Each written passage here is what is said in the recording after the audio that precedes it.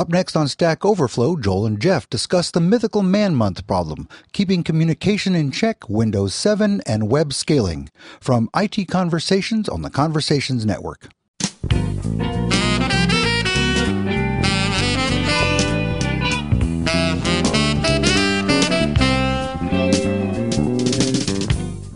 Hi, this is Phil Windley. Today I'm excited to bring you another great program from Stack Overflow with Joel Spolsky and Jeff Atwood here on IT Conversations. The Conversations Network is a 501c3 nonprofit, and we need your help. For a tax-deductible donation of as little as $5 per month, you can support this channel and the rest of the Conversations Network. So please visit conversationsnetwork.org to become a member and help us continue to bring our programs to the world for free. Our audio files are delivered by Limelight Networks, the high-performance content delivery network for digital media. And now, here's Stack Overflow. This is Jeff. Well, who else would it be? I called Jeff. Why are you eating lunch? It's like 4 p.m. there. I'm sorry. I noticed that in the little chat window in Skype, they have it throwing up. I'll send you that. Yeah. But they don't have eating. You'd wonder if eventually there'd be some standardization on emoticons, right? Like every device would have a standard set of these things. It's probably an IEEE standard. Yeah. It's certainly a candidate for it anyway. Well, this is podcast 063. Mm-hmm. Do you get the problem where you plug in your iPhone and it says the iPhone that you plugged in... What is going on over there? Be recognized, please. Is there like a car full of clowns going in circles over there? Plug it in again. I mean, what is going on? This is going to be a great podcast. You have not been the same since FogBug 7 was released. There was something in that product that is not right. Well, FogBug 7 is awesome. Mm-hmm. There's another product here that the interns have been building along with 3 experienced software developers from the Fog Creek team as their mentors, and also co-programmers, basically. So it's like a programming team of 9. Wow, that's a big team. Plus 2 testers and 2 program managers. So it's really more like 13 people on that team, which is the largest team we have ever fielded. And you know how they always say, like, you can't schedule software if you try to just double the number of people and have the amount of time that you spend doing things. It's like trying to get 9 pregnant women to make 1 baby in 1 month. Yes. You know that funny little expression? Absolutely. Well, turns out that with software, that's not completely true. Are you debunking another important myth on our podcast? Is that what you're doing, Joel? I might just have to, because the limitation that we face with summer interns is they only got 10 weeks. Yeah. And even that is kind of a stretch, because there's a couple of stupid colleges that give people their vacation later than everybody else. Mm-hmm. And some not so stupid colleges. So actually, in our case, it's University of Chicago and Stanford, both let people out really late, and meanwhile the other people have to go back to school kind of early, and so you only wind up with 10 usable weeks during the summer to build a product if you're going to try to build it with interns. Right. So we just we split up the work, and we had very, very detailed specs, and we figured out what everybody's going to do in advance. And we're not going to really finish it this summer, but we will have a feature-complete beta by the end of the summer.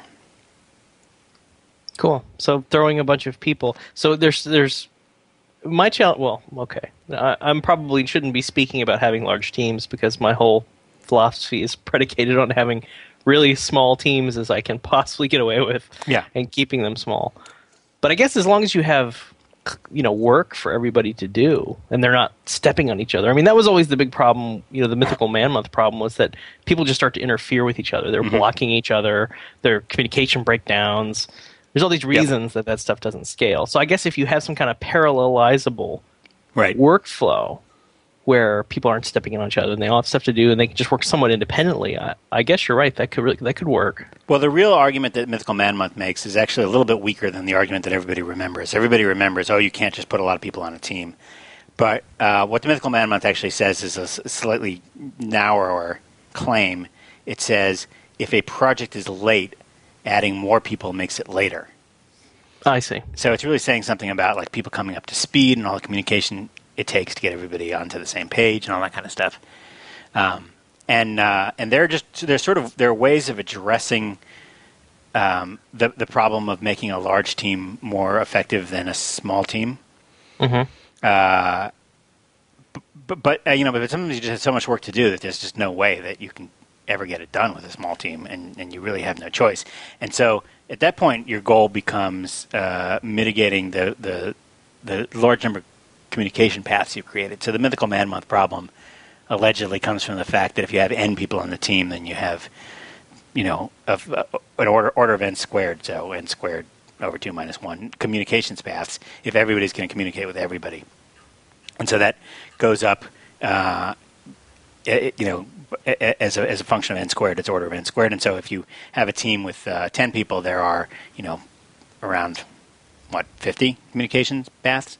Mm-hmm. And if you have a team of half that many people, 5 people, there are only, 12 communication paths. Getting that wrong, it's 10, right? I thought you were supposed to square it. Somebody so check you're my squaring math. it, dividing it in half. I don't know what's going on over there. Well, because if you and I have to communicate, if you actually make a square, you and I don't actually have to communicate. That's only one communication path. Like, well, you don't let have me to communicate with me, and I don't have to let me communicate. put this in terms that our audience can understand. There was this show that was on for a long, long time called Love Lines, which is kind of one of those weirder radio shows, and it had Adam Carolla for a long time. And, he's got a great podcast now. Yes, he does. It's very, very good. And Dr. Drew Pinsky. Mm-hmm. And one of the recurring themes, there are a lot of recurring themes, being a call-in show about sex and love. There were a lot of crazy, wacky things that happened on it. And I went through a period when I was up late, and I'm always up late. And I would listen to this show, and I listened to it for a period of weeks. And there was a theme, which was that anytime someone would call in and say, "We're considering having a 3-way relationship," there was always a theme of like, you could almost hear the groaning in the background from Dr. Drew Pinsky. And this is a guy who's, he's kind of a medical professional, and he's just seen this pattern over and over that once you add a third person to a romantic relationship, the odds of it breaking apart are like very, very high. Well, because you now have 3 relationships to maintain instead of 1. And that's just adding one person. Right. That's the whole communication thing. Now, granted, it's a romantic relationship, so these are harder to maintain than, say, a work relationship. But I think the principle still applies. It's just stark how, deeply adding just that one additional link to a romantic relationship destabilizes it radically. Yeah, and you and your wife just had a baby recently, so you probably experienced that firsthand. Yes. Well, the baby's not a romantic relationship. Oh, yes. I'm sorry. I missed that. Of that kind. But, it certainly the principle is there. Right. So that's the mythical man month theory. And then the way that we address this on software teams, there's really sort of 2 approaches to addressing this. Number one is through the use of a person whose title is program manager, who sees their job as communicating with everybody. And so you try to go from more of a star communication topology than an everybody talks to everybody communication topology. Mm-hmm. So there's a certain amount of broadcast messages that everybody subscribes to. We do that through check-in. So anytime somebody commits code into the version control system, everybody reads the commit, or they read the comment at least, and then they read the code if they care.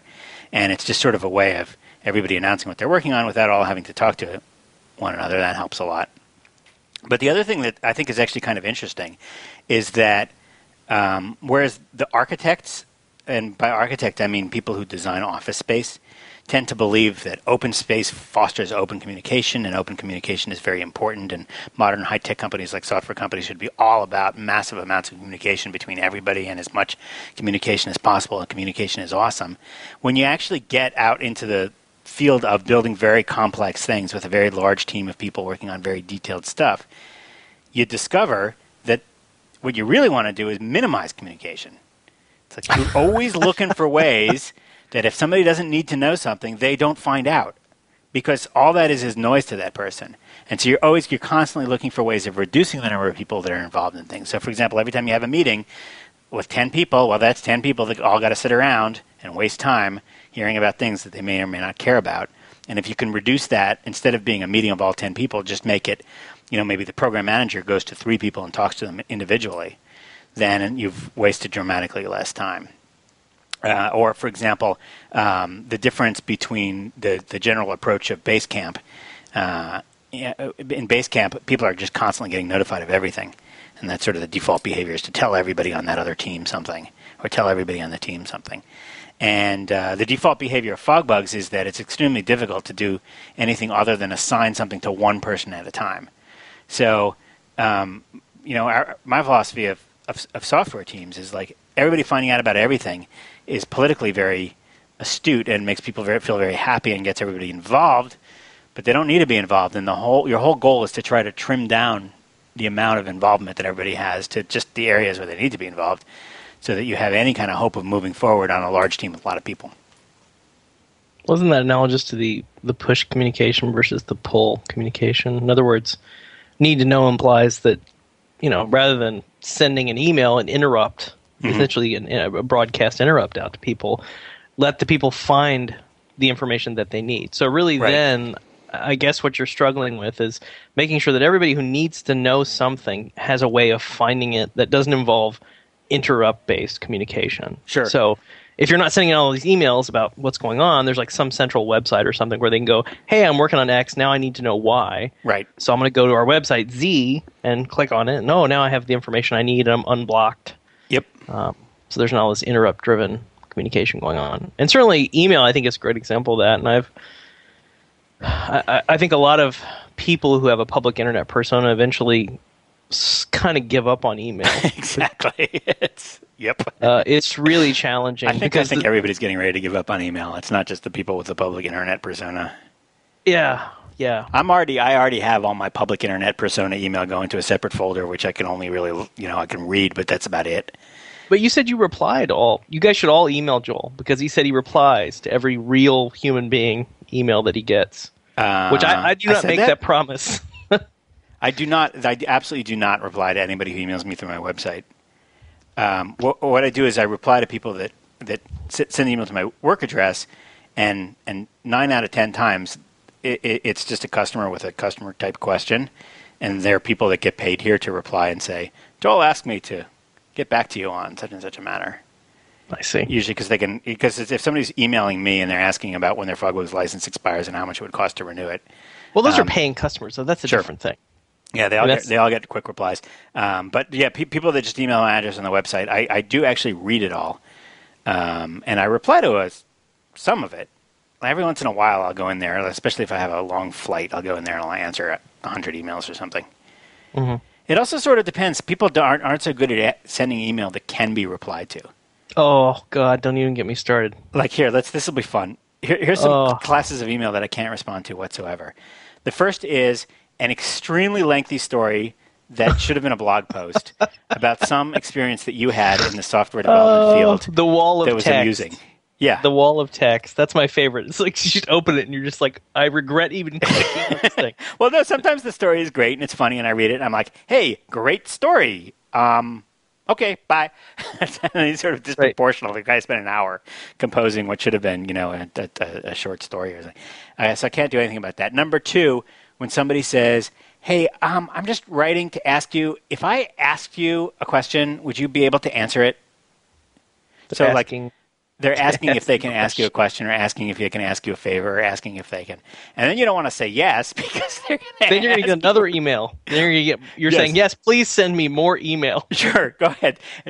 Send me your question. And then they send you a question, and it's like, would you fund my startup, or should I divorce my wife? Or something you can't answer. There's just no hope, right? So that's the second category. The third category is the one where you spend a lot of time trying to decipher what the hell they're even talking about, because they're sort of not very good communicators, not very good writers, and there's this wink wink. They're like, the problem with haha, you know what I mean? And they're referring to some article that maybe you wrote, or maybe it was just one of the commenters. They didn't understand that it was a commenter on your blog. It was not actually you writing that thing. Mm-hmm. And it was like 4 years ago, and they just found it, and they assume that it's in the top of your head, that you just wrote it, yesterday, and this is all you're thinking about.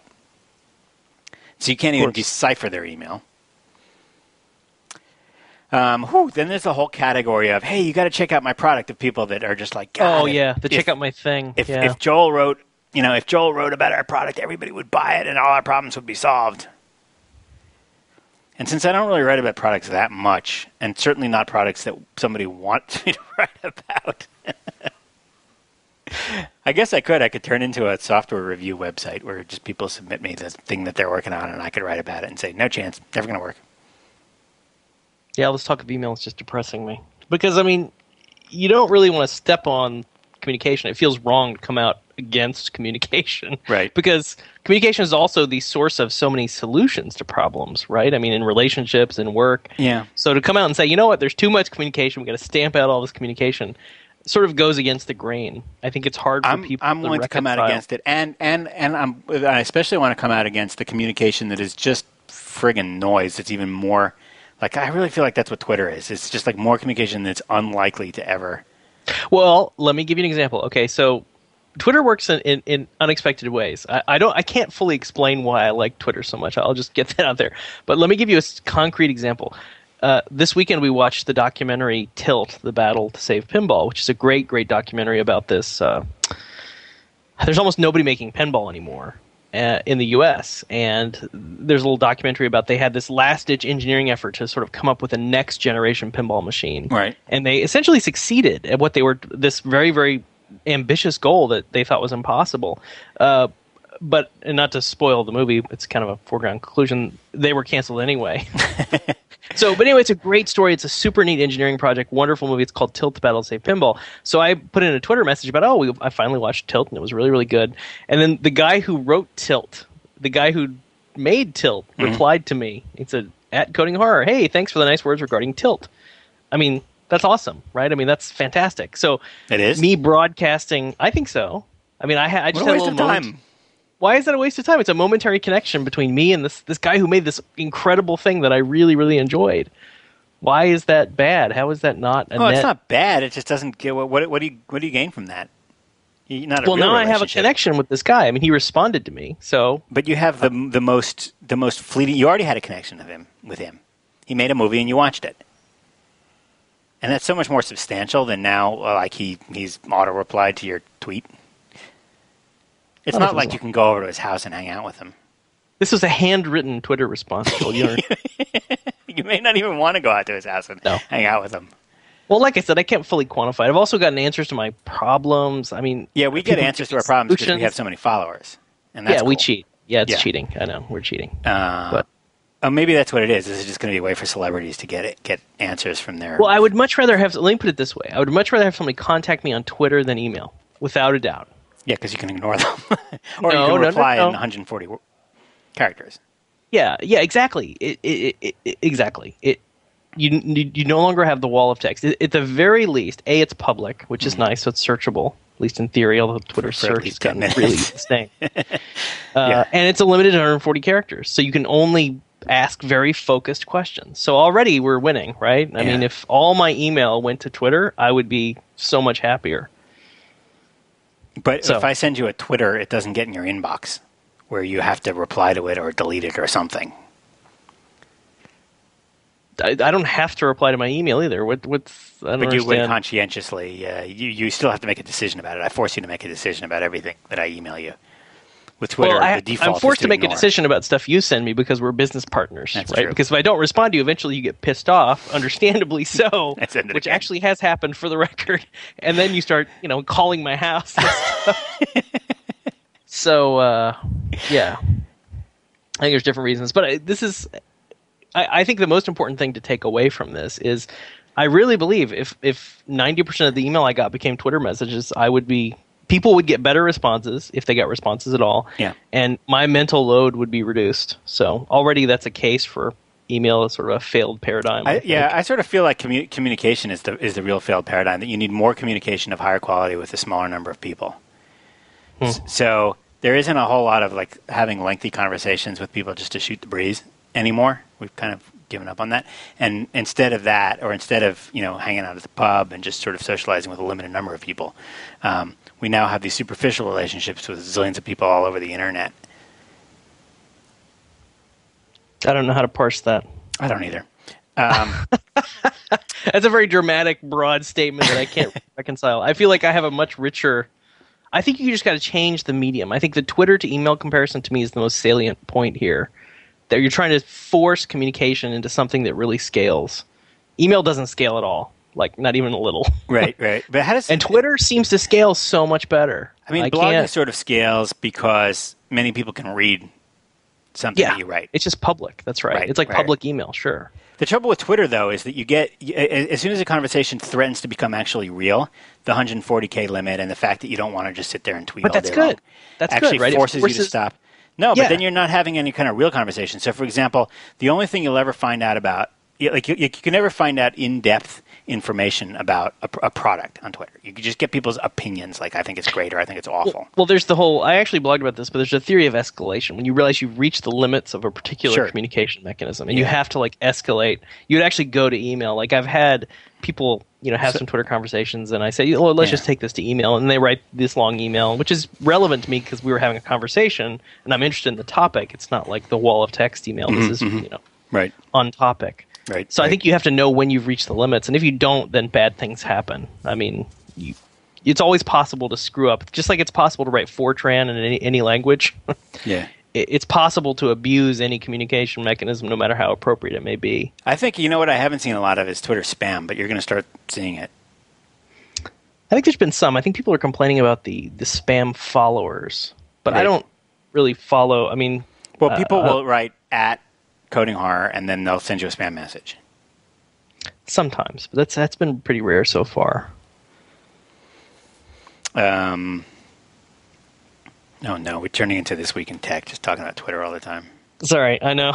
Do you think? But I have a different topic. Can I actually change topics? Sure. So on the last podcast, we talked about the Fogbug 7 API, and then we talked about plugin ecosystems. Sure. And one of the things I always struggle with plugin ecosystems is, how do you balance plugins with development of the core product? And Richard Gadsden had a really nice response on the blog comments to this, and he had 4 classes of plugins that won't get steamrollered, where you're snatching nickels, as you say, from the path of the oncoming steamroller. And I thought these were really good examples. Okay. So I wanted to enumerate them. So one of the class of plugins that you could have that would actually be supportable is plugins that make the product UI very, very complex. And he has a good example here of like NoScript, which is a plugin that sort of gives you browser safety at great cost, which is that JavaScript doesn't work anymore.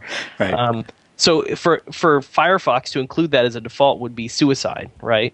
Oh, that whole JavaScript thing, we turn that off by default. Yeah. Right. That's obviously doesn't scale. But for people that want that, they can run the NoScript plugin, and then that's a great example of sort of a complex plugin that could potentially break a whole bunch of crap on the internet. Right. But some people want that. That's a great example. Okay. And then a plugin that intrinsically costs money, like some kind of subscription to, say, Major League Baseball or something. Got it. So it's a plugin that actually it's delivered as a plugin, but there's actually some underlying thing that costs money. Like maybe it's an interface to some piece of hardware that you would need to buy. Yeah, he gives an example of like a stock ticker or any sort of real high value data stream that you wouldn't normally bundle with the product, right? Not everybody's into baseball, but there's all these sort of value add things you can buy on the baseball ecosystem if you're into that. But you wouldn't bundle that, obviously. You're not going to say, hey, here's our product, and now you get to pay $10 That makes sense. And actually, if you look on the App Store, a lot of the free apps that are really popular are exactly that. There's the Sonos free app for controlling your Sonos. There's the Amazon free app for buying things from Amazon. A lot of the apps that are actually free there are free because they assume that you're going to be purchasing something in some other forum, and so it's just a complementary service. Right. So any sort of plugin where you're building a conduit for money to go from place to place. Another example is plugins that break the business model of the core product. And the classic example of this is, of course, ad blocking. I mean, Firefox is not going to ship with ad blocking. Chrome is not going to ship with ad blocking. No browser is ever going to ship with ad blocking. Yeah. That wants to survive in the market. And again, a great example because the advertising, although I support tasteful advertising, and we try to do it tastefully on Stack Overflow, so many sites completely fail to do that. So, yeah. And then the final example is plugins that connect to a commercial product. An example actually using Fogbugs is the Balsamiq plugin. Right. So you have to buy that anyway. Or you're paying for that. Well, you're paying for that actually. So. Yeah. So Balsamiq's business is selling Balsamiq, not the plugin. No, but we could make a Balsamiq-like product and just include it in Fogbugs. And the real reason we won't is because that's something only a small percent. That's the vertical case. We won't do that for vertical reasons. Like, it's too vertical for us. It's something that only a small percentage of FogBugz users might use. Right. So the only way, yeah, that's much too difficult of a large of a thing for you guys to consume. Now, those were great examples of there's a fifth one, which is proprietary plugins that connect to some in-house thing that you just need to connect to. So somebody who's using FogBugz that wants to integrate it with their internal knowledge base, or they want to integrate it with their internal build control system or something like that. They've got some kind of proprietary system that does builds all the time, and they want to make it, report bugs in the build into FogBugz or something like that. So it could be a plugin that is so specific to one particular customer that they just need to build it for their own needs. Yeah. Sometimes when we hear about these, we discover things where something should have been built in, even though, like, I'll give you one example. Let's say that you have a bug report, and you want to indicate what customer the bug report is for, and the customer has an ID number. So you turn on this custom field, customer, and you call it customer number, and you type in a number. And so now this appears in a custom field, but it's just a text field that just shows you the customer number. And what you really want is for that to be a hyperlink into your customer database. So when you click on that link, it takes you to the customer database, which may be some in-house product. So a lot of people are doing these are doing this in an ad hoc way. But if we made a plugin or a feature to FogBugz where you can make a custom field that we will display with any URL template around it, like, we'll basically convert that number of the field into a hyperlink, and the hyperlink can be in any format you want, and we'll stick the number in wherever you have a placeholder for a %s somewhere in there. Then in those cases, that's an example where, like, maybe there's a plugin that's perfect for you for your own internal use, but it suggests a feature in the product that would make that plugin obsolete. Exactly. Cool.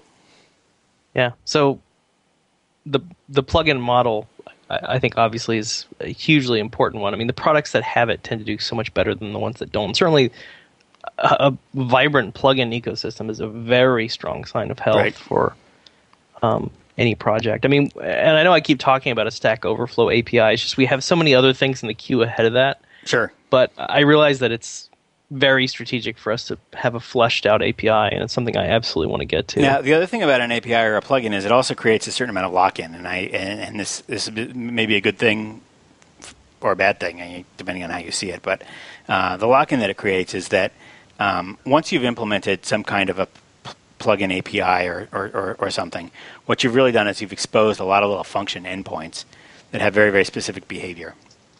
And somebody else is going to write code that's going to call these function endpoints that use this specific behavior. And if for somebody to displace you, if people are relying on these plugins, they need to bring their plugins over. So, for example, right now, almost everybody I know is not yet using Chrome because they're waiting for ad block. Like, they just need to be able to write a plugin for Chrome that can block ads. And as soon as that, and that's the most popular plugin, but there are a lot of other smaller plugins that people are relying on in Firefox, and they won't switch to Chrome or switch back to IE, or certainly not Safari or Opera, because those plugins aren't there on that other platform. Oh, the lock-in, sure. That's a great example. So the classic example I'll give was the first thing in my career was that Lotus 123 had Lotus macros. And Lotus macros, the way they worked is you went into a cell and you just entered a bunch of letters from your keyboard, like /CM or whatever. And then you could tell it to run that cell, and what it would do is actually generate those keystrokes that you had typed into that cell. And so you could thus automate Lotus 123 in certain rudimentary ways.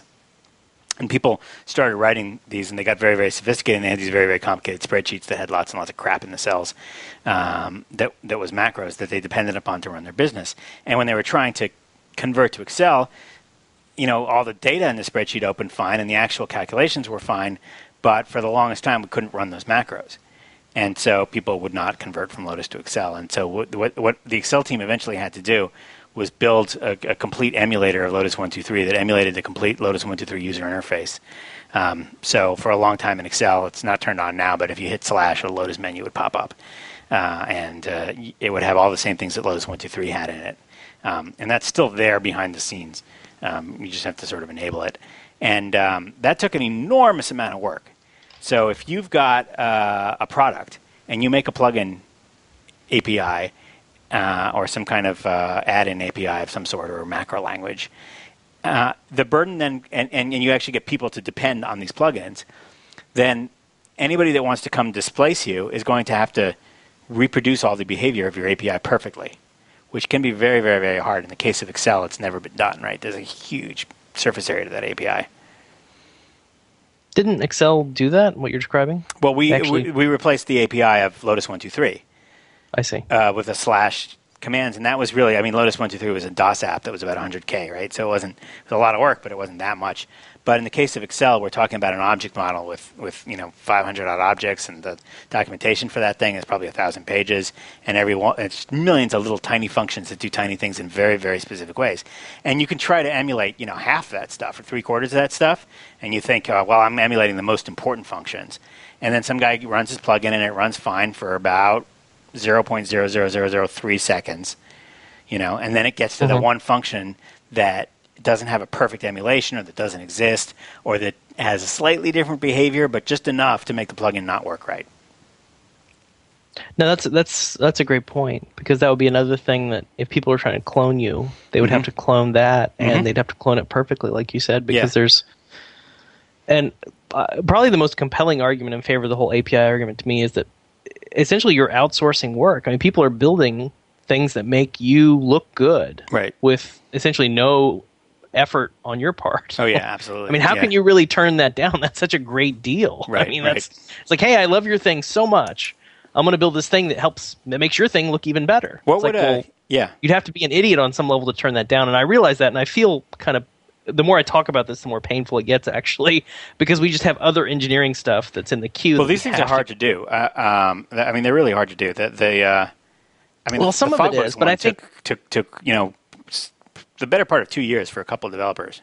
Yeah, but you have like a commercial product. I think for a site that's public on the internet, we can sort of dictate the terms, and I think our API can be kind of fluid, like for about 6 months, and people are more willing to put up with. Yeah. Maybe fluidity. You can't... I mean, it's not a commercial product. See, with Fogbugs, your people are paying for it, so if it changes every point release, they would be really pissed off. Well, if you change yours every point release, then people that have developed plugins might break the plugin, and maybe they're not interested in fixing it this time.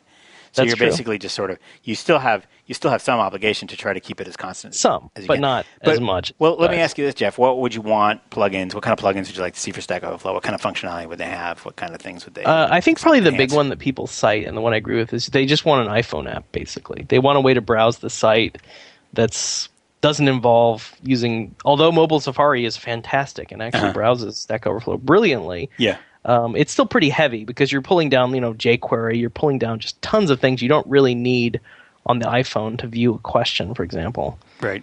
So I think that would be probably the number one goal, would be to whatever API it takes to support building a reasonable iPhone app, at least for browsing the site, if not actually asking questions. One thing you might want to do is just at least make some of the most popular views have an XML mode, and that's really kind of it. Basically, you put an argument. We don't really do XML; it's more JSON now. Oh yeah. But yeah. So you put an argument that says, "And give me this in JSON instead of in HTML," and you just put that on certain URLs. Oh, absolutely. And this is the whole model view controller. I mean, this is what it's all about. You have the database data, the fundamental unit of work, and you have different views that represent a question. And one of those views would be HTML. One would be JSON. Mm-hmm. So sure, I mean, this is what it's all about. I mean, this is the purest form of MVC as far as we're concerned. Okay. So something I get to. So for however hard that may be, think about if somebody wanted then to. This is something we may have to do on Stack Exchange. Somebody wants to add some pretty deep new functionality to their Stack Exchange site. Yeah. To make it specific to their needs. I'll give you a great example on the airliners.net, where you talk about airplanes and airliners and mostly commercial aviation. If you ever type a 2-letter airline code, it becomes a span with a title, so that you can hover over it with a mouse that tells you the name of the airline. And similarly, if you type a 3-letter airport code, you can hover over it with a mouse and see what the name of the airport is. So it's something that, like, obviously no bulletin board system comes with, out the door. And it's really only relevant to somebody that wants to make the airliner website. And so they're going to want some plug-in capability that allows them to at least rewrite some HTML in this way. Sure. And that's a good example. So that would be a typical example of something that I can imagine somebody like right out the door wanting. There's the other example. There's something, those guys that made that design site. Remember, they wanted the ability to push a blob of HTML through various browsers and get screenshots of what this HTML looks like in different browsers. Right. What am I talking about? What's that site called? DocType. Oh, yeah. So this is they didn't really want to just do plain Stack Overflow because for web designers they specifically wanted some features that allowed you to look at web design. Exactly. No, totally makes sense. And since these are supposed to be verticals anyway, I mean, the whole concept of the stack is that you pick some topic that's fairly narrow, reasonably narrow, that has some chance of succeeding. So you're already talking about stuff that's going to need tools for a certain audience. Like, we've built in tools for programmers. That was one of our big hesitations with scaling the engine out, was that we had put in all this stuff to support our core audience. And as you move into, people who are into airlines, people who are into, horses, people who are into woodworking, they're going to have totally. Yeah, I know. Crazy. Who would build a site for woodworking? Yeah. Yeah. Exactly. So I have another topic for us. Actually, do you have any questions? Audio questions? We don't have any audio questions this week. Really? Okay. Well, then I'll go off on my little topic then. Do. It's Windows 7. I installed Windows 7. Wait, do you have the RTM version already? I have the final. How do you get is that an MSDN thing? You can Magic. Get I just wave my hands and then just magically Okay, appears. I have a serious question for you, which I would have asked you, except that it was turning into a flame war on your discussion group there, on your comments in your blog. I have Windows 7 RC installed. Am I going to be able to upgrade it to Windows 7 RTM? No, that's another reason. Why? I don't know. Why? See, that's why you should. What the what the hell is wrong with you, Microsoft? It's some DLLs. You just copy over them. You have been patching this operating system since Windows 1.0, and now the only time you can't do a simple patch is to get you from Windows 7 RC, the candidate that was almost good enough to release. It was a candidate. Could have been the final version. Well, and to I patch believe, that to the final now version that you've is not possible. Reacted so violently to that, let me add some caveats, which is I believe that to be true the last time I looked. That is what they said, and I just don't get it. I don't get it. Why is it so friggin' hard? Because you know what this means is I have to reinstall everything. I have to start from a new computer and go find all my original CDs of everything and go find the stupid activation codes for all kinds of random products. This is exactly why. Because I remember researching this and finding this out, and I was like, okay, I'm not going to mess with these betas and RCs if I can't just roll over to the final. This is like the one thing about Windows 7. This is like snatching defeat from the jaws of victory. I swear to God, is that you can't upgrade to it. Yeah, well, you're just bitter because you picked the wrong version. I have the RTM. I'm very happy. Well, you still had to reinstall from scratch. You couldn't upgrade from Vista. No, I upgraded from Vista, in fact. Oh, wait, you're telling me you can upgrade from Vista but not from the RC? Yes, I am telling you that. So they're punishing all the people that were beta testing for them? Basically. Apparently. Oh, God, that makes me so mad. It is unfortunate. It is unfortunate. It's like, you know what? That's like the Android phone. It's an awesome phone. It has all the features you ever want. The battery only lasts half an hour. Well, gosh, I think that's a showstopper because sometimes I might need to make a phone call. Yes. That is ridiculous. Oh. Yeah, it is unfortunate. Particularly, I agree with you completely as far as the RC because, I mean, I can see for the betas because the betas are wild and crazy. Sure. But once you get to the RC status, it's so close to the final. Yeah, they gave it to millions and millions of people. It does seem a little cruel. And all they friggin' have to do is copy some friggin' DLLs that have changed into the new location and then reboot. Yes. Yeah, so consider yourselves warned about that aspect. But somebody's got to come up with like a hack that's just like, all right, here, install it in a fresh machine, copy these DLLs, put them in this place, set this registry setting, and reboot, and you'll be fine. Yes. So if you remember in our first podcast, we talked about the whole Vista upgrade thing. And the point you made, which was, totally valid, was that there wasn't enough there to really justify an upgrade. from XP, which I do belatedly agree with. My issue with XP is just I hate running really old operating systems. It really bothers me at a fundamental level. So for me, Vista was good enough to move away from XP because it was modern.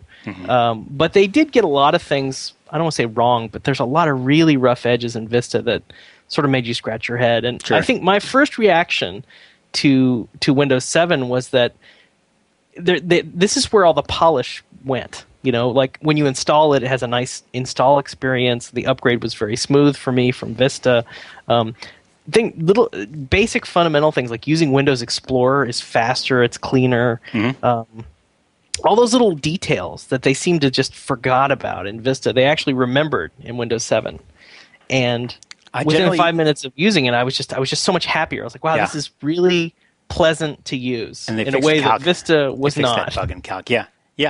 Calculator is like revamped. Paint is revamped.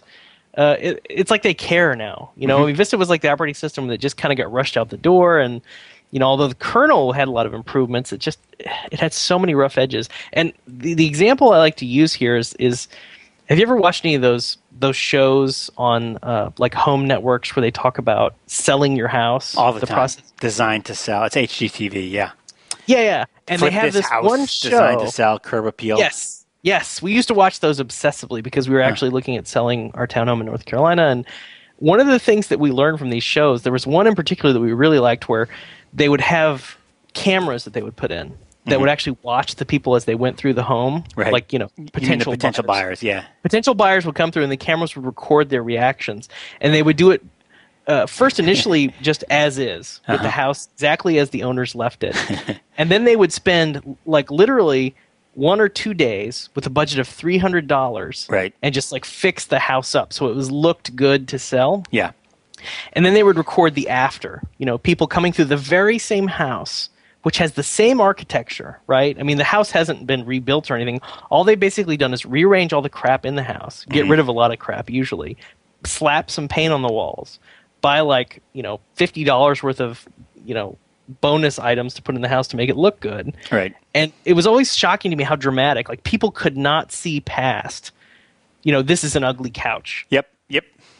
They would walk in a room and say, my God, that couch is hideous. Forget that this is the house that's like $50,000. That's an incredibly good deal, has this, beautiful yard. It's like, that couch is hideous. I can't take it. And the reason they have such a low budget for fixing it up is because whatever stuff that they're spending on fixing it up is all going to get torn out by the new owners anyway. The first thing they're going to do is they're going to come in and tear out all those new curtains, and they're going to repaint the walls the color they like. So Vista, to me, had that problem, which is architecturally it had some really nice improvements over XP. But for most people, and this is defensible, I'm not arguing that you shouldn't do this. I'm just trying to explain the human sort of reaction to this, that Microsoft made a huge strategic error in not preparing their house to sell. They also didn't, and there's no granite countertop, so to speak, which is one of the things that the Apple does so well, is that when a new version comes out, they give you built-in apps that just give you new functionality that can be demoed. Whereas Vista versus XP was really just kind of pushing things around and changing things and pestering you to type in your password more often. And there was no like, we made some core functionality here easier, or we've given you additional features that you can use. Like, perfect example, somebody on Twitter replied, because I was talking about, Windows 7, great experience, and he asked, can you actually rearrange the taskbar buttons now? Drag and drop them and slide them. Yeah. And I was like, wow, you can. That's really cool, right? Like, I never need to do that because I don't care. I don't because care about these are also your not running programs. You pin them to the taskbar like on the Mac. But you can rearrange both running and not running. Yeah. You can rearrange everything. But it's now that it's also you're not running, you kind of want to keep them in a reasonable order. Yes. This is how you launch things. It's very pleasant. Yeah. I mean, it's really good. I just found a search thing the other day that's much improved, and I keep like turning little corners and finding little details that are just nicely implemented in a way that on Vista it was like you would just. One thing I think is a humongous mistake, and I may be wrong here, but I think it was a huge mistake in Windows 7, is the libraries. Libraries. Do you know what libraries I don't know if I've used the libraries. I've seen the link run the to little the Explorer guy is the bottom left-hand corner. Your bottom left-hand link, run the Explorer, dude. Oh, yeah. And you'll see documents, music, pictures, videos. And what a library is is this is I can only barely explain this to a programmer, but I'm never going to be able to explain this to my mom. But what happened is that over time, people came to have music in various different folders and documents and pictures and videos in several different folders, and it was all very confusing. And a library is a kind of folder that shows you the contents of multiple other folders. It looks just like a regular folder, except it's actually showing you the sum or the union of what's in multiple folders. If you ever drop anything into a library, you may wonder, where does it go? Because it could go into any of them or all of them. What is it going to do? There is a specified folder that is the magical default folder for new things that are put into the library. And this whole thing is incredibly confusing, and it just makes you kind of wonder, like, your music is going to get even more disorganized, and it's even one less. Like, for some reason, they made that particular part of the Windows experience already confusing enough. They made it even worse. Well, file systems, I think, are one of those things that just nobody really wants to, except for programmers. Nobody cares about the file system. They just want to put files. Have you ever been to the average user's computer? It's like everything is on the desktop. Which on one level seems insane. It's like, well, how can you find anything when you just have a bunch of crap on your desktop? But most users, A, don't work with that many files anyway, right? And B, to them, it's just one lump of stuff. Here, try this just to amuse me. You're sitting there. You're at your Windows 7 computer. Yes. All right. So go into Explorer. Yes. Under Libraries, click on Music. Yeah. Do you have like sample music there? I do. Double click on sample music. Yep. Okay, what's in your address bar right now? What does it say in your address bar? Libraries, music, sample music. All right, now hit Alt-D. Yeah. Now what does it say in your address bar? It says C, users, public, music, sample music. Right, which is different, right? So there's this backwards compatibility mode, which is that the address bar, they changed the address bar. I guess they had this in Vista too, right? I skipped Vista. They changed the address bar so that the address bar now shows This is not new. Chunky things. But when you hit Alt-D, it shows you the actual address. No, what is new is that it's not the address. The address, there used to be a one-to-one correspondence between the file location and what it was showing you up there. Whereas now the actual file location, the path, can be completely different. Right. Well, that's not really new, because if you've invested in Vista. Yeah, that's another thing, nice thing about Windows 7 is like the investment you made in Vista actually pays off, because it's enhanced versions of the things that were in Vista that were kind of clunky in Vista. So, and just to emphasize, you're getting paid off a little bit for all that suffering of using an inferior operating system. That's exactly right. And just to emphasize, you mentioned Alt-D. Yeah. Don't forget the Control-E, just like in your browser, takes you to the search bar. That's one of the things I liked about Vista that we talked about on Podcast 1, was that everything had a search bar just like your browser. And pressing Control-E will take you to it. And I just noticed they added something nice here. I'm looking at sample music, and I can see add a search filter, album, artist, genre, length. That's nice. That's new. So, I mean, again, my point is that every time you turn a corner, there's something sort of nice in Windows 7, whereas in Windows Vista, there was something unpleasant or confusing at every corner. So, yeah. I'm a big fan, and I've already updated a number of machines here. So my hope is that people will get off XP finally, including maybe Fog Creek. Well, I would, except that I'm going to have to reinstall this whole computer. I swear to God, I'm going to go on a rampage. Because it's just like I've got apps that I use here every day, like that I don't remember where the original media is, where the CD is, and I have to find it and reinstall it and retype all that and reactivate them, and then some of them will be like, "Oh, you've activated this app too many times. Please go to hell." Yeah, and it's just infuriating. I have the system the way I want it. That's what upgrades are for. That's true. Well, now that we've said this so many times, maybe Microsoft will come up with a solution, or they'll have some kind of service back. Or one can only hope. Yeah. Now, on a slightly different topic, I noticed that we almost got to 1 million page views last week on Stack Overflow, which surprised me. 1 million page views per day. Per day, yeah. It got up to like 940,000 analytics. I mean, it's definitely goes up every week, and even actually ServerVault has started leaping up. Yes, ServerVault is doing well. ServerVault's just a smaller, more focused audience. I don't think it's really going to be.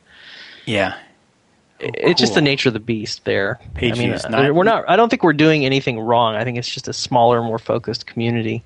Now, I also did some math. I was looking at the number of requests per second that were satisfying, and actually went into perfmon and I turn on the counter. And this was this morning when it was actually peak time. Like basically like 8 to 10 a.m. PST is like peak traffic.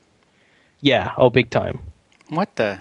It's just I think it's like the middle of the day. It's like the sweet spot for all the time zones, at least in the U.S. Yeah. And we're doing like 120 requests per second. Which is wow. Like 7,000 requests per minute. And I was actually looking at, I don't know if you saw, but 37 Signals posted a giant blog entry about them updating their hardware and stuff, and they're doing like 11,000 requests per second. Now, granted, this is apples and oranges because we don't know what those requests are actually doing. It could be a request that says, give me every record in every database you have. Yeah. Or, give me a CSS file, right? It's not really apples to apples. So it's a pretty broad metric, but we're doing all that on, right now, one server and one database server. Although I'm starting to get a little nervous about our web tier because I think we're going to have to move to multiple web servers and pay that cost of shared state, basically, where you have to deal with not putting our shared state in some place that, can't span web servers. Oh, yeah. We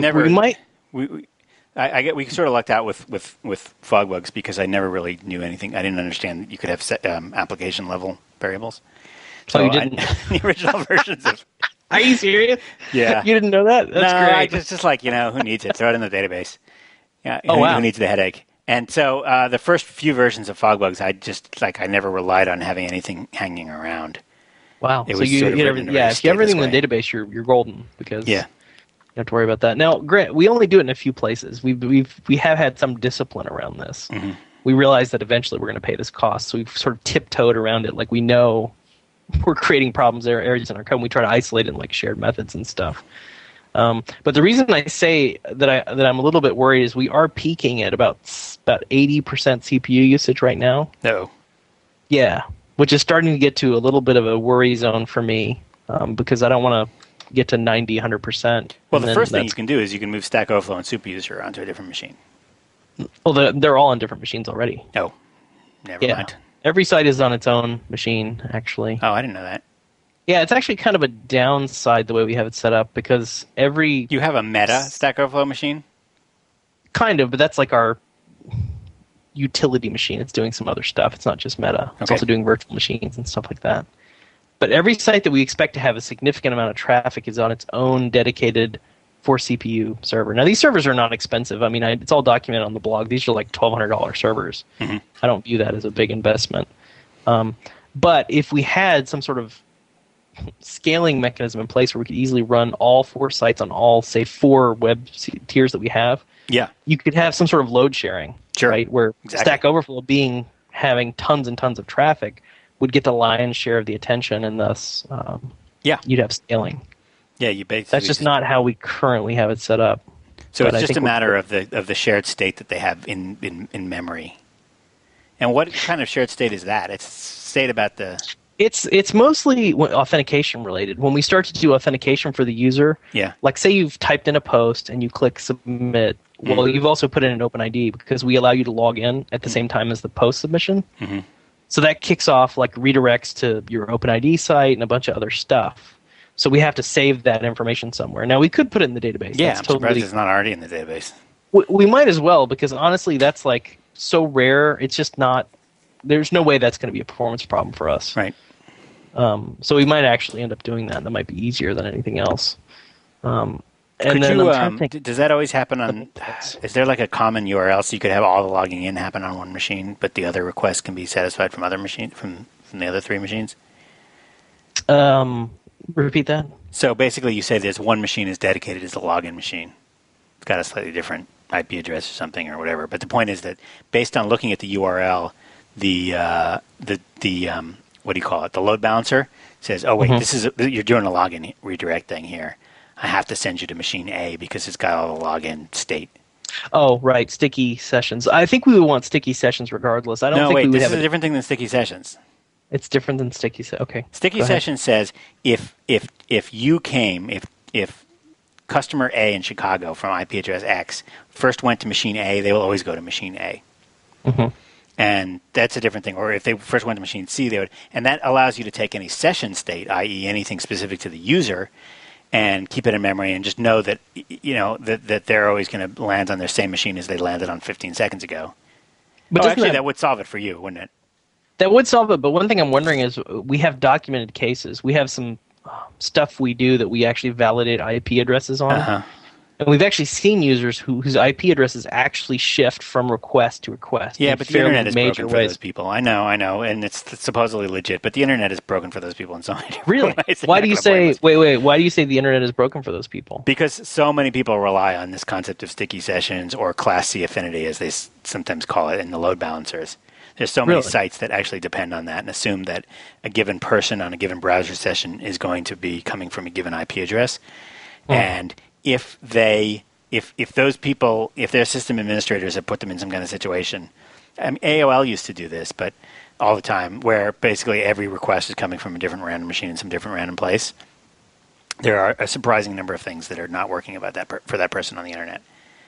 A lot of people, a lot of web developers just sort of cache the IP address that something came from, and use that to detect various things. We use it as a secondary protection against fraud in certain circumstances. Yeah. Very, very narrow circumstances. But it did surprise us that there were not a lot of users. This isn't that common. Right. I mean, but it does happen, which surprised us. Yeah. I mean, and it'll be like a radically different IP. Because we actually allow it to be on the same subnet. We allow that. We allow you to stay on the same. Exactly. Yeah, we're like, okay, that's not a significant difference. But if you're on a totally different subnet, you might be a different user. And there are users that this does happen to. There's some cases I can think of. You got an iPhone and you're using the AT&T data network because you're walking around the streets of New York, and you walk into your air-conditioned office, and it suddenly finds the Wi-Fi network and connects to that and starts transmitting over that, and that's got a different IP address.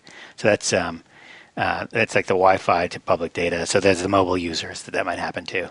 But I remember, what's kind of interesting is I remember when Boeing built their connection service to provide Wi-Fi on airplanes, which has been shut down because they couldn't figure out how to make money doing it. But they put satellites up all over the world. It was a pretty elaborate and expensive failed project.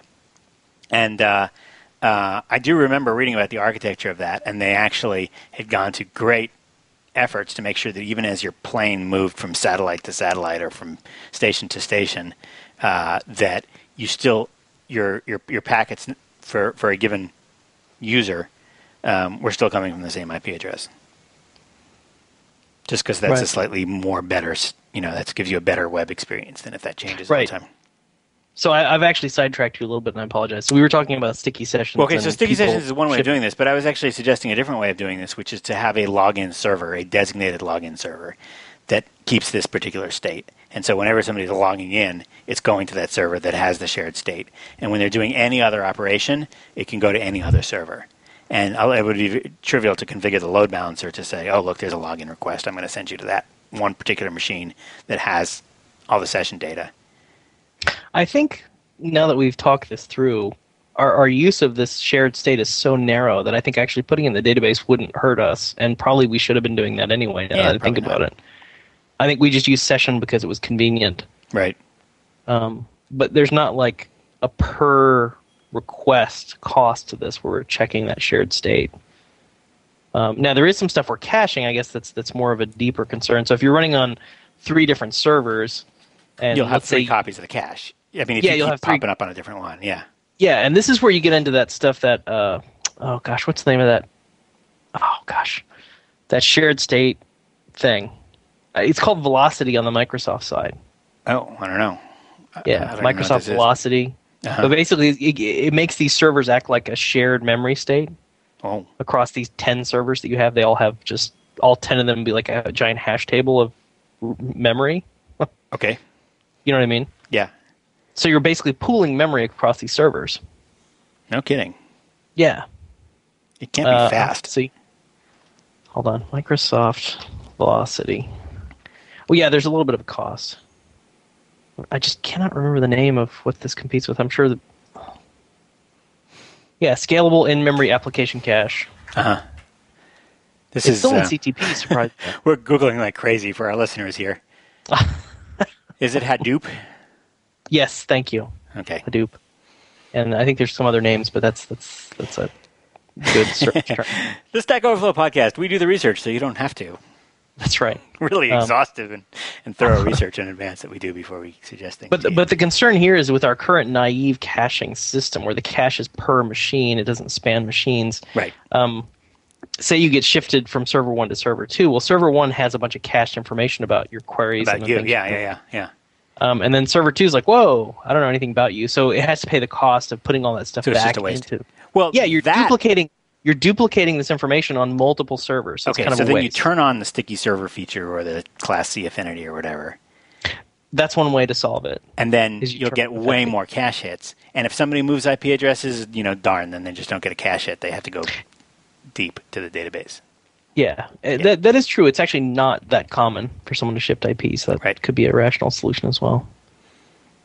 Awesome. Yeah, that's what we're looking at. It's all based on, solving the problems we have at the time we have them, and now we're starting to have the very beginning of the problem of we're outgrowing a single quad-core 8 gig server. Right. Which is one of those classic quote-unquote good problems to have. Even if you put what's their faces, the Google friggin' Spider on its own server. What do you mean? Give the Google Spider its own server to serve. Oh, right, because isn't the Google Spider like 20% of our traffic? Some, but we just have so much traffic now that it's it's just a lot of little requests from all over the world. Right, literally, right. It's a long tail problem now. No, but I mean, there's probably 4 or 5 spiders that come from unique IPs or are easily identifiable.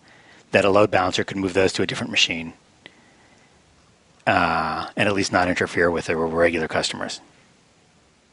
It could. I mean, once we have more than one server. We have plenty of servers in the data center. So let me just be clear that we have spare servers we're waiting to bring online to do exactly this. It's really this is really a software problem at this point. Yeah. Not a hardware problem. Someone was listening to us and thinking, God, those guys are such bad programmers. They didn't make it scalable to begin with. I would never do this. and that person is an idiot. So if you were thinking this, you were an idiot. Wow, we're abusing our audience now. Is that where we are on the podcast? Well, just a small percentage of somebody out there is being very smug that they engineered something before it needed to scale. Because you know what? When you do it that way, you may not actually have a startup. Your startup may not actually get off the ground. You may not actually have customers. And you put all that engineering effort into scaling that you never need. I can tell you way more stories about little Nicky 2-person startups that built ginormous systems that would have been able to handle Twitter-like traffic. And never got more than 1,000 hits a day. Yes. And that was on their launch day when they were in TechCrunch. There are far more stories of that than of people that fail to scale to meet the actual needs of their customers, of which there's exactly one story, and it's Twitter, and it doesn't seem to really hurt them. No, but that's the story that everybody remembers, though. That's the one they always think of. It's the one that immediately comes to mind. And actually, even eBay had some little stutters, but you know what? It just didn't. Okay, yeah. So it sucked in the early days of Twitter because they had trouble scaling.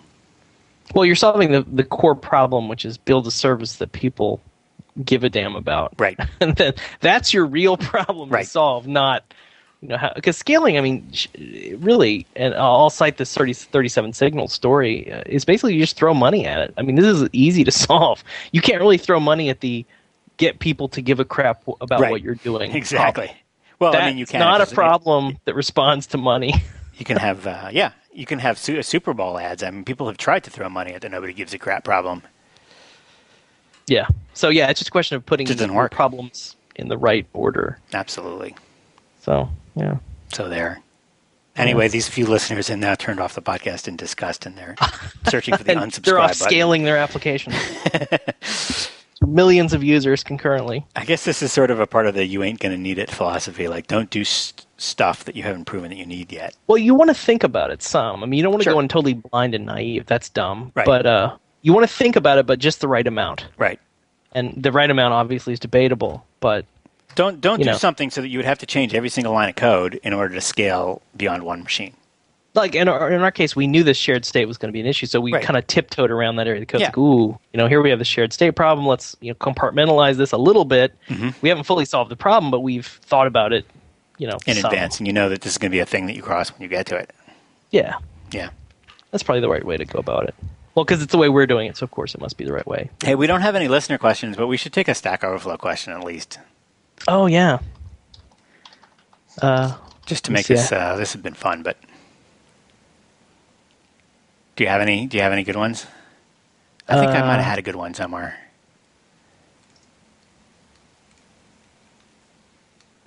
Well, I do, but it's kind of self-serving. How do I move the turtle in? No, actually, I got one. It's actually a server fault question, and it's a good one because it's something that we needed internally. Okay. So one thing we've done on a kind of ad hoc basis is periodically check to see if people are hitting our, particularly Stack Overflow, inappropriately. Mm-hmm. You know, they're hitting it like millions of times per second, or somebody actually pointed Apache Bench at us, which really pissed me off. Basically anomalous things that are happening to you on the HTTP request side. Mm-hmm. And there's this really nice tool, Log Parser, that Microsoft has had for a long, long time. It's kind of a generic tool that lets you take any sort of log and use a SQL-like syntax to get data back out of it.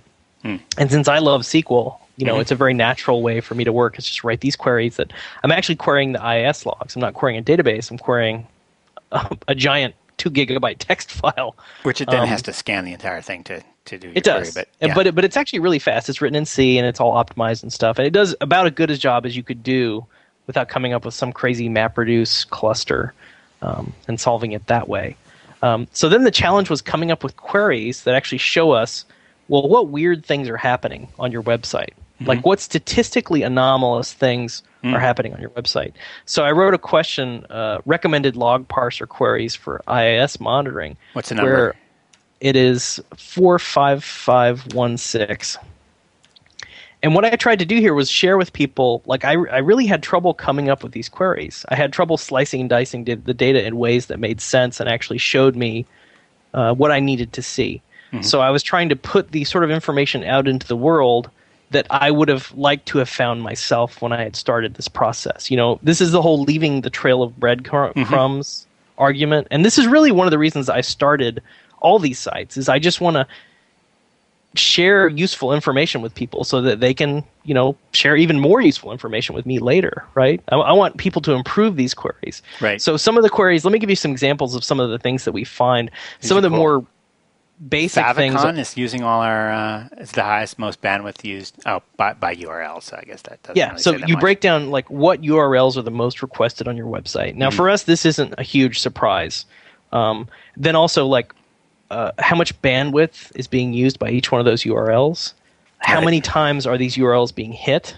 And these are different queries because sometimes you'll find files that are really small that get hit a lot. Oh yeah, don't you can really see matter. this. You can see Googlebot going crazy, but what's Omgillybot?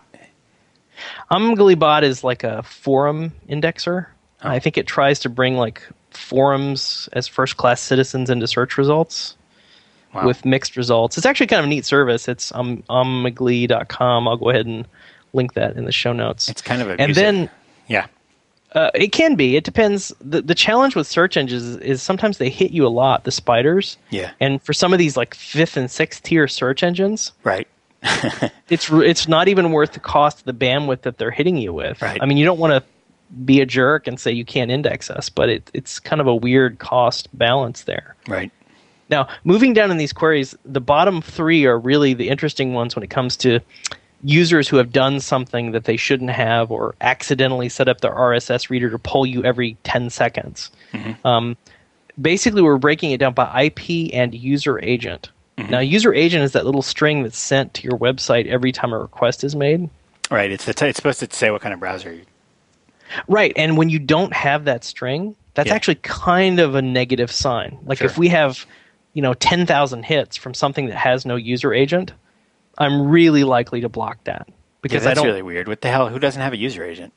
Well, I know it's some kind of crazy bot because even bots usually fill in the user agent with something useful. Yeah, like they use curl. Yeah, or just wget. Yeah. Get or whatever it's called. Like somebody hits you like 5,000 times with wget. Yeah. The other pet peeve I have, and some of these queries will show this, is I show the average size of the response that goes back to the browser. A lot of the more poorly written bots don't use gzip compression, which is like a total pet peeve of mine. That it's pulling down the raw HTML, which is like 5 times larger than the compressed version. So it's one thing to hit us like Googlebot, and all the well-written bots use compression. So every time they hit you, they're pulling down the compressed version, save your bandwidth, everybody's happy. But then you have some crappily written bot hit you like 10,000 times, and they'll pull down hundreds and hundreds of megabytes worth of bandwidth from you, which I have a huge problem with. Yeah. So again, I'm really likely to block you. And when I say you, I mean the IPs that these things are happening on. If you show up hitting us more than Google, using more bandwidth than Google, and realize that Google uses tons of bandwidth from us. Google is spidering us incredibly aggressively, almost which we kind of want. Yeah, it's almost like real time. Yeah, I mean, people say, "Wow, how did you do this? How does Stack Overflow show up like within 10 minutes of me posting a question? It's in Google." And that's really Google is doing that. I mean, they just have a really kick-ass, spidering infrastructure. They know that our site is really popular, and they have their spiders, set to do this. And they do it in a smart way. They don't spider us abusively.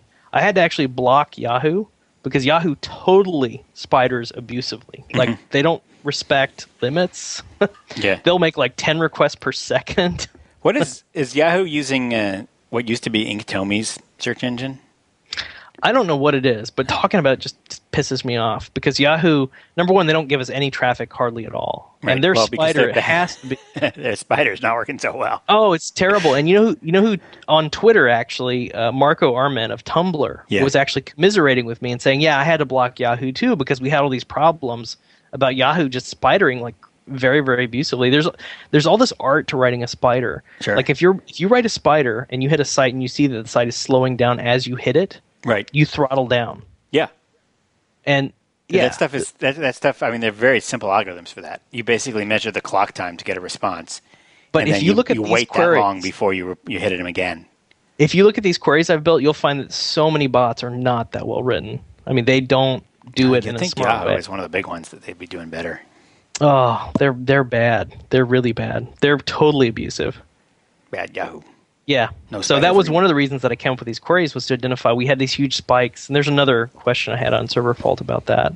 But these queries are great. Now we have a scheduled task that runs these. I wrote a little console app that shells out to log parser and runs all these, and it sends us this nice HTML email identifying, sort of the top N of all these queries. Mm-hmm. So, yeah. Good question. Well, we're mostly out of time. I have a request of our listeners, if you're listening to this show.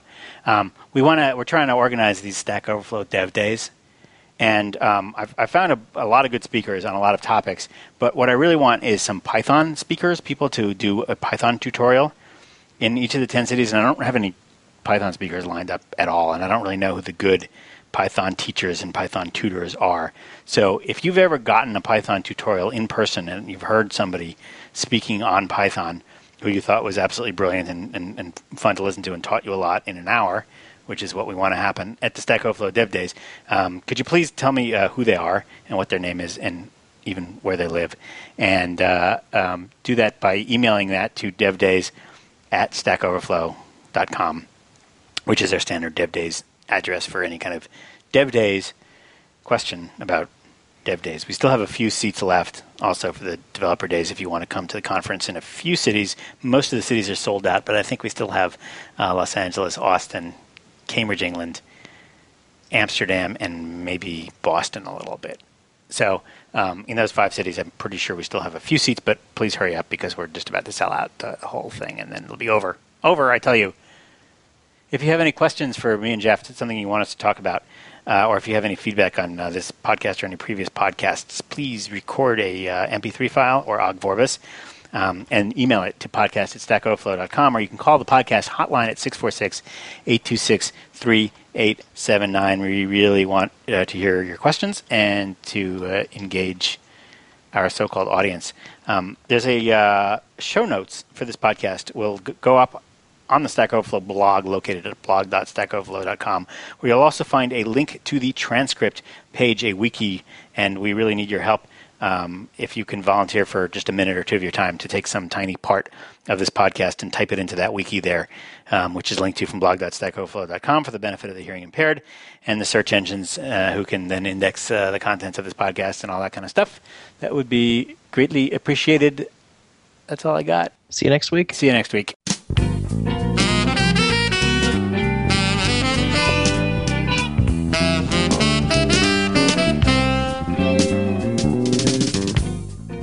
You've been listening to Stack Overflow with Jeff Atwood and Joel Spolsky. The Conversations Network is a 501c3 nonprofit, and we need your help. For a tax-deductible donation of as little as $5 per month, you can support this channel and the rest of the Conversations Network. So please visit conversationsnetwork.org to become a member and help us continue to bring our programs to the world for free. Our audio files are delivered by Limelight Networks, the high-performance content delivery network for digital media. The post-production audio engineer for this program was Joel Spolsky. Our website editor was Jeff Atwood. The series producer is Jeff Atwood.